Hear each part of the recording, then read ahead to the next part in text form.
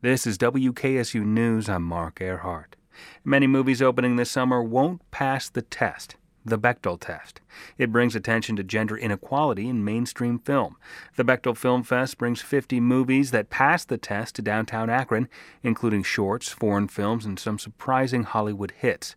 On this week's State of the Arts, I chat with the festival's founder about highlighting female voices in front of and behind the camera. I'm Britt Sherrick. I'm the founder of Bechdel Film Fest, which gets its name from the Bechdel Test, which has some very particular criteria in terms of film and fiction, that it has to have two women who have names, and that these women have to speak to each other about something besides what the men or boys are doing. Is it true that most mainstream movies, even today, fail this Bechdel test? Yeah, more than half do. More than half? Mm-hmm. Which is actually huge progress just in the last few years since there's been attention drawn to this. So there is progress, so that's a good thing. Why did you start this film festival? Well, I pitched this to Night Arts in 2017, and as you know, it starts as something very small, and then it turns into a much bigger idea as I became a finalist and then started raising money for the festival.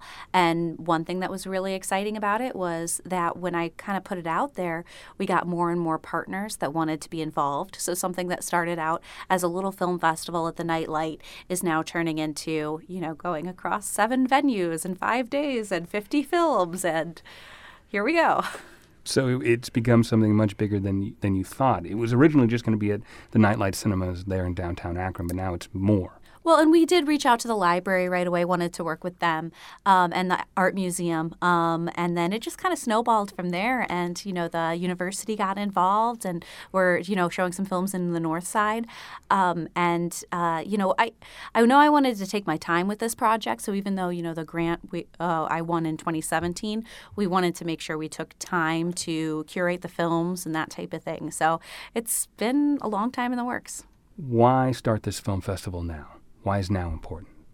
Well, it's getting more and more important all the time. When I first wrote this grant, it was before Me Too. It was before Time's Up. It was before Now You Know Me. When we're living in this world where there's a constant attack on basic human rights of the underrepresented, it's really important to hear those stories and get to know those people, so that we can all have a seat at the table. What are some distinct voices that pop out in your mind about the films and filmmakers? Well, we do have 81% of our directors are female, including, and in addition, we have one non-binary identifying director. So it's not just the characters in front, but it's also the people behind the camera who are telling these stories, and the nuances are coming from a place, of understanding. Are you screening mostly independent films nobody's never heard of? No, actually, we'll have quite a few mainstream films that we're showing. So we're going to be showing the Lego Movie 2, which I'm excited about because, I am a mother. I'm thinking about these things. And I've noticed a lot of times, like in the movies produced for children especially just the past 2 or 3 years, you are seeing a lot more female characters, a lot more, visibility of underrepresented groups. And that's really exciting. So I hope that that's a trend that we continue to see. The other thing, too, that's nice that I see in these films is that you see a lot of allyship. You see not just the representation of women front and center, but also the men who are providing a stage for them. I mean, that's just such a great example for my boys to see, so I'm excited about it. So there are screenings of some beloved films that passed the Bechdel test, like A League of Their Own, and another film that's become kind of a cult classic. We're going to have a free showing of But I'm a Cheerleader, which is now on its 20th anniversary. And that was one of the first mainstream, representations of a queer woman in popular film. So it'll be interesting to see how young people today react to that film. I'm excited about that. Plus, it was directed by a Northeast Ohio native. Yeah, Jamie Babbitt, originally from Shaker Heights. So we see this woman who not only has been super successful in the films she's directed, but also she's really well respected in the industry, has done tons of, great television work, great, and, it's just nice because I know one of the hashtags we use a lot, which we have kind of stolen from the Gina Davis Institute for Gender and Media, is if she can see it, she can be it.